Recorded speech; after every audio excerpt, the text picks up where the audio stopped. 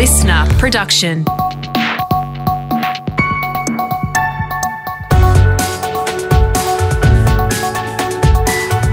Your Morning Agenda with Natasha Belling. Good morning. Thanks for your company. Let's check what's making headlines this Friday, the 18th of June.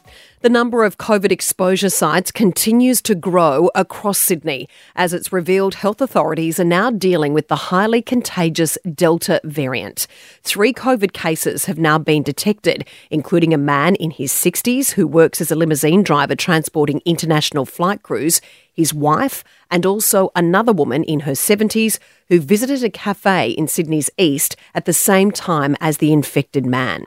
Epidemiologist Professor Tony Blakely has told 10 this particular strain of the virus is extremely concerning. When we pivot to Delta, which has twice as infectious, we only see that contact tracing working about half or a bit more times.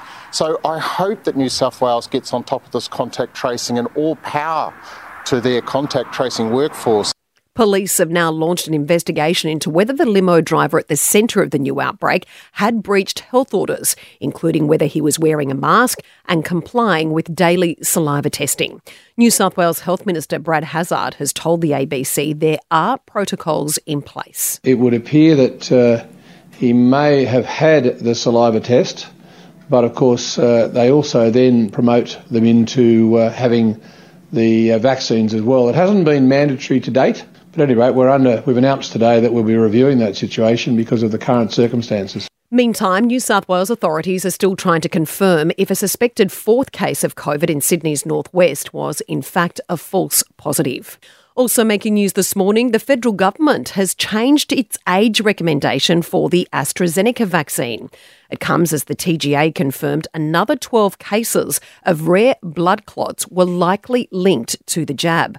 Following new advice from the government's top immunisation panel, Federal Health Minister Greg Hunt yesterday recommended AstraZeneca only be given to Australians over the age of 60. There are reports patients have now been cancelling their AstraZeneca appointments, with Pfizer now the preferred COVID vaccine for Australians under 60. While speaking on the project, Australia's Chief Medical Officer, Professor Paul Kelly, is warning we could see more changes in the future, but has this important message for those concerned about getting their second dose of AstraZeneca. Be alert, but don't be alarmed about this.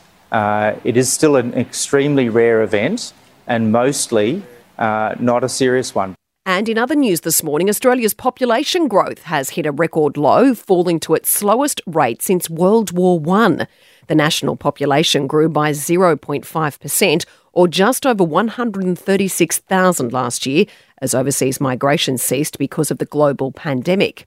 Housing Industry Association Chief Economist Tim Reardon says one state in particular saw the biggest decline. Victoria has experienced the worst of the adverse impact of the loss of overseas migration, and Victoria has also seen a very significant shift out of Victoria to particularly the southeast corner of Queensland.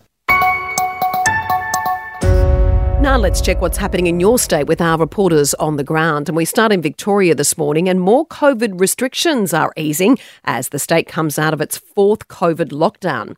From today, the 25-kilometre travel limit will be scrapped for metro residents, and masks are no longer compulsory outside. As James Lake explains from Melbourne, one difference this lockdown is police were less willing to hand out harsh penalties for rule breakers. Yeah, that's certainly been the case this time, Tash. We have been spared the daily updates from police, keeping a huge tally on Victorians doing the wrong thing, with authorities just leaving it to the public to follow the rules. There could be a good reason for the more relaxed approach as well, after 38,000 COVID-related fines were dished out last year, and only a quarter of those penalties have now been paid. Police have withdrawn about 2,000 fines after a review. Another 2,000 were taken to court when people disputed them. The rest of the penalties for things like breaking curfew, going more than 5 kilometres from home, or not wearing a face mask are now being dealt with by Fines Victoria.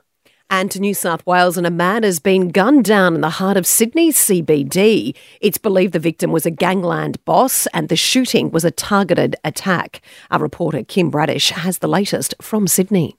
Yes, Tash, a crime scene has been set up on Bridge Street in the city after a man was shot. He was treated by paramedics last night on the scene about 10:30 and was rushed to St Vincent's Hospital but died a short time later.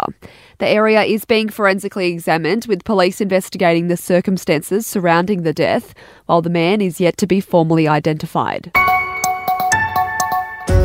Now, for the latest in business and finance news this morning, we're joined by Scott Phillips from the Motley Fool. Scott, happy Friday. The Australian economy continues its remarkable recovery, with unemployment plunging to 5.1%, where it was pre-COVID. Yeah, Tash, good morning. It's really nice doing the business and finance news at the moment because the news tends to be very good. The recovery remains, as you say, on track. 5.1%, only, 12 months after the worst of the lockdowns. It is a genuinely remarkable recovery. The world is recovering. Australia's recovering faster, quite honestly, and this is just really great news for businesses, for people who were out of work or who are looking for work. Still plenty to be done, as we always say. Plenty of people underemployed, or that 5.1% who do want work, so we're not there just yet, but better than anyone could have imagined or forecast or predicted only 12 months ago.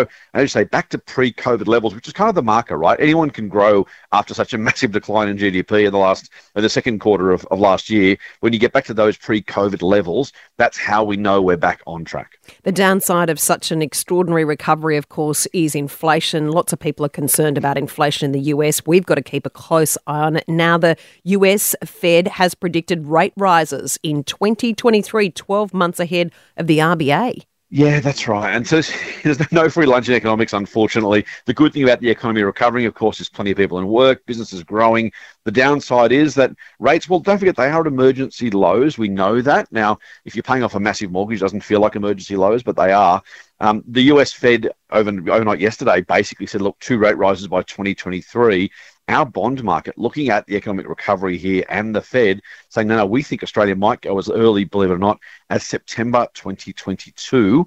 So while the RBA is talking 3.5 years away, the bond market's saying it might be just over a year. Now, it will only be a small rise if and when it does come, but it does show that there is definitely some difference of opinion amongst bond markets, RBA, everybody, about when those rate rises might come. And the best advice is probably just to be prepared, because when they do come, you're going to have to pay more for the mortgage. On the flip side, if you're a saver, hopefully you're going to earn a little bit more in interest. Yeah. And Super is on track, Scott, for the best result in almost a quarter of a century. Since 1997, Tash. And again, speak of a recovery, if you'd said to someone, look, the financial year about to end in about 12 days from now, about 9 business days, might be the best number since before the dot-com boom and crash. It's just a remarkable turnaround. I haven't enough superlatives to describe the recovery in the economy at the moment. But yeah, more than 20% is potentially on offer for some funds. At the end of May, the average super fund was up 19.8%. This month's been good so far. Now, no one knows what happens in the next 12 days on the markets and in property, but if the strength continues, the best result in almost 25 years. Great report as always. Thanks so much, Scott. Thanks, Tash. Time for sport now with Dave Dolan. And Dave, it's been a big night at the AFL Tribunal where Crows veteran David Mackay has been cleared of rough conduct. That's right, Tash. It was the bump that divided the footy world, really, and the ruling last night had the potential to change the way AFL is played forever. After a 3-hour hearing, the tribunal found Mackay acted reasonably when he collided with young Saints player Hunter Clark.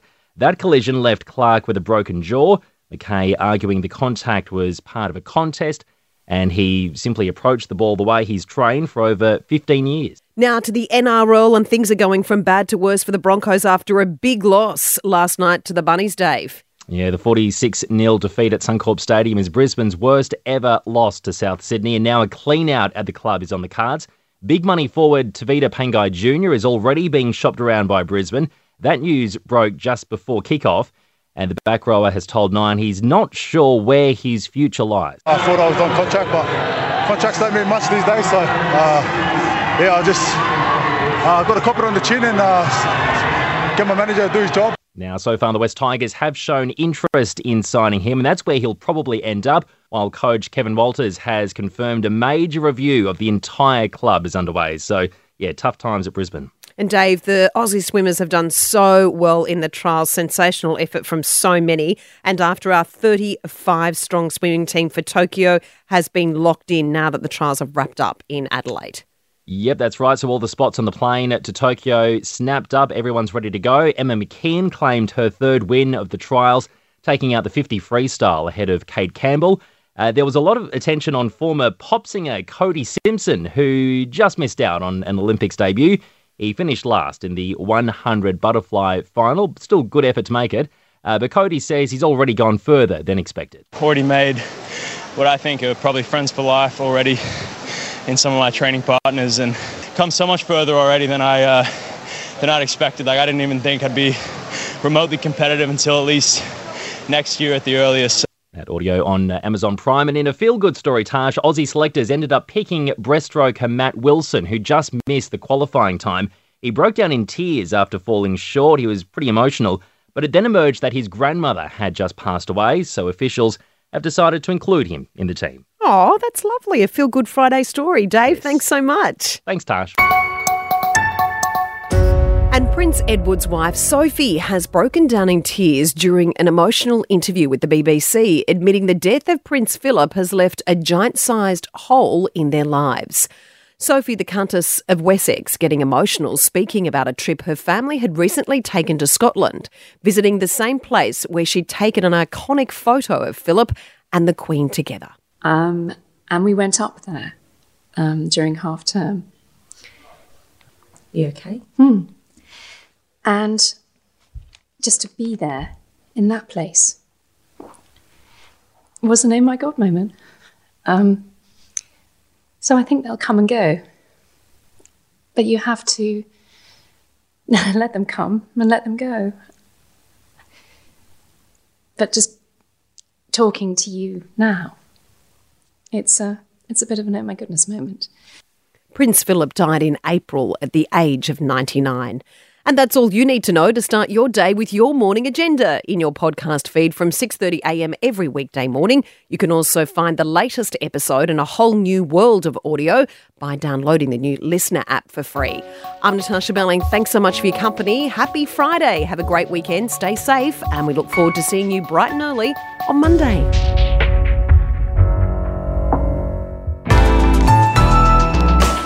Listener.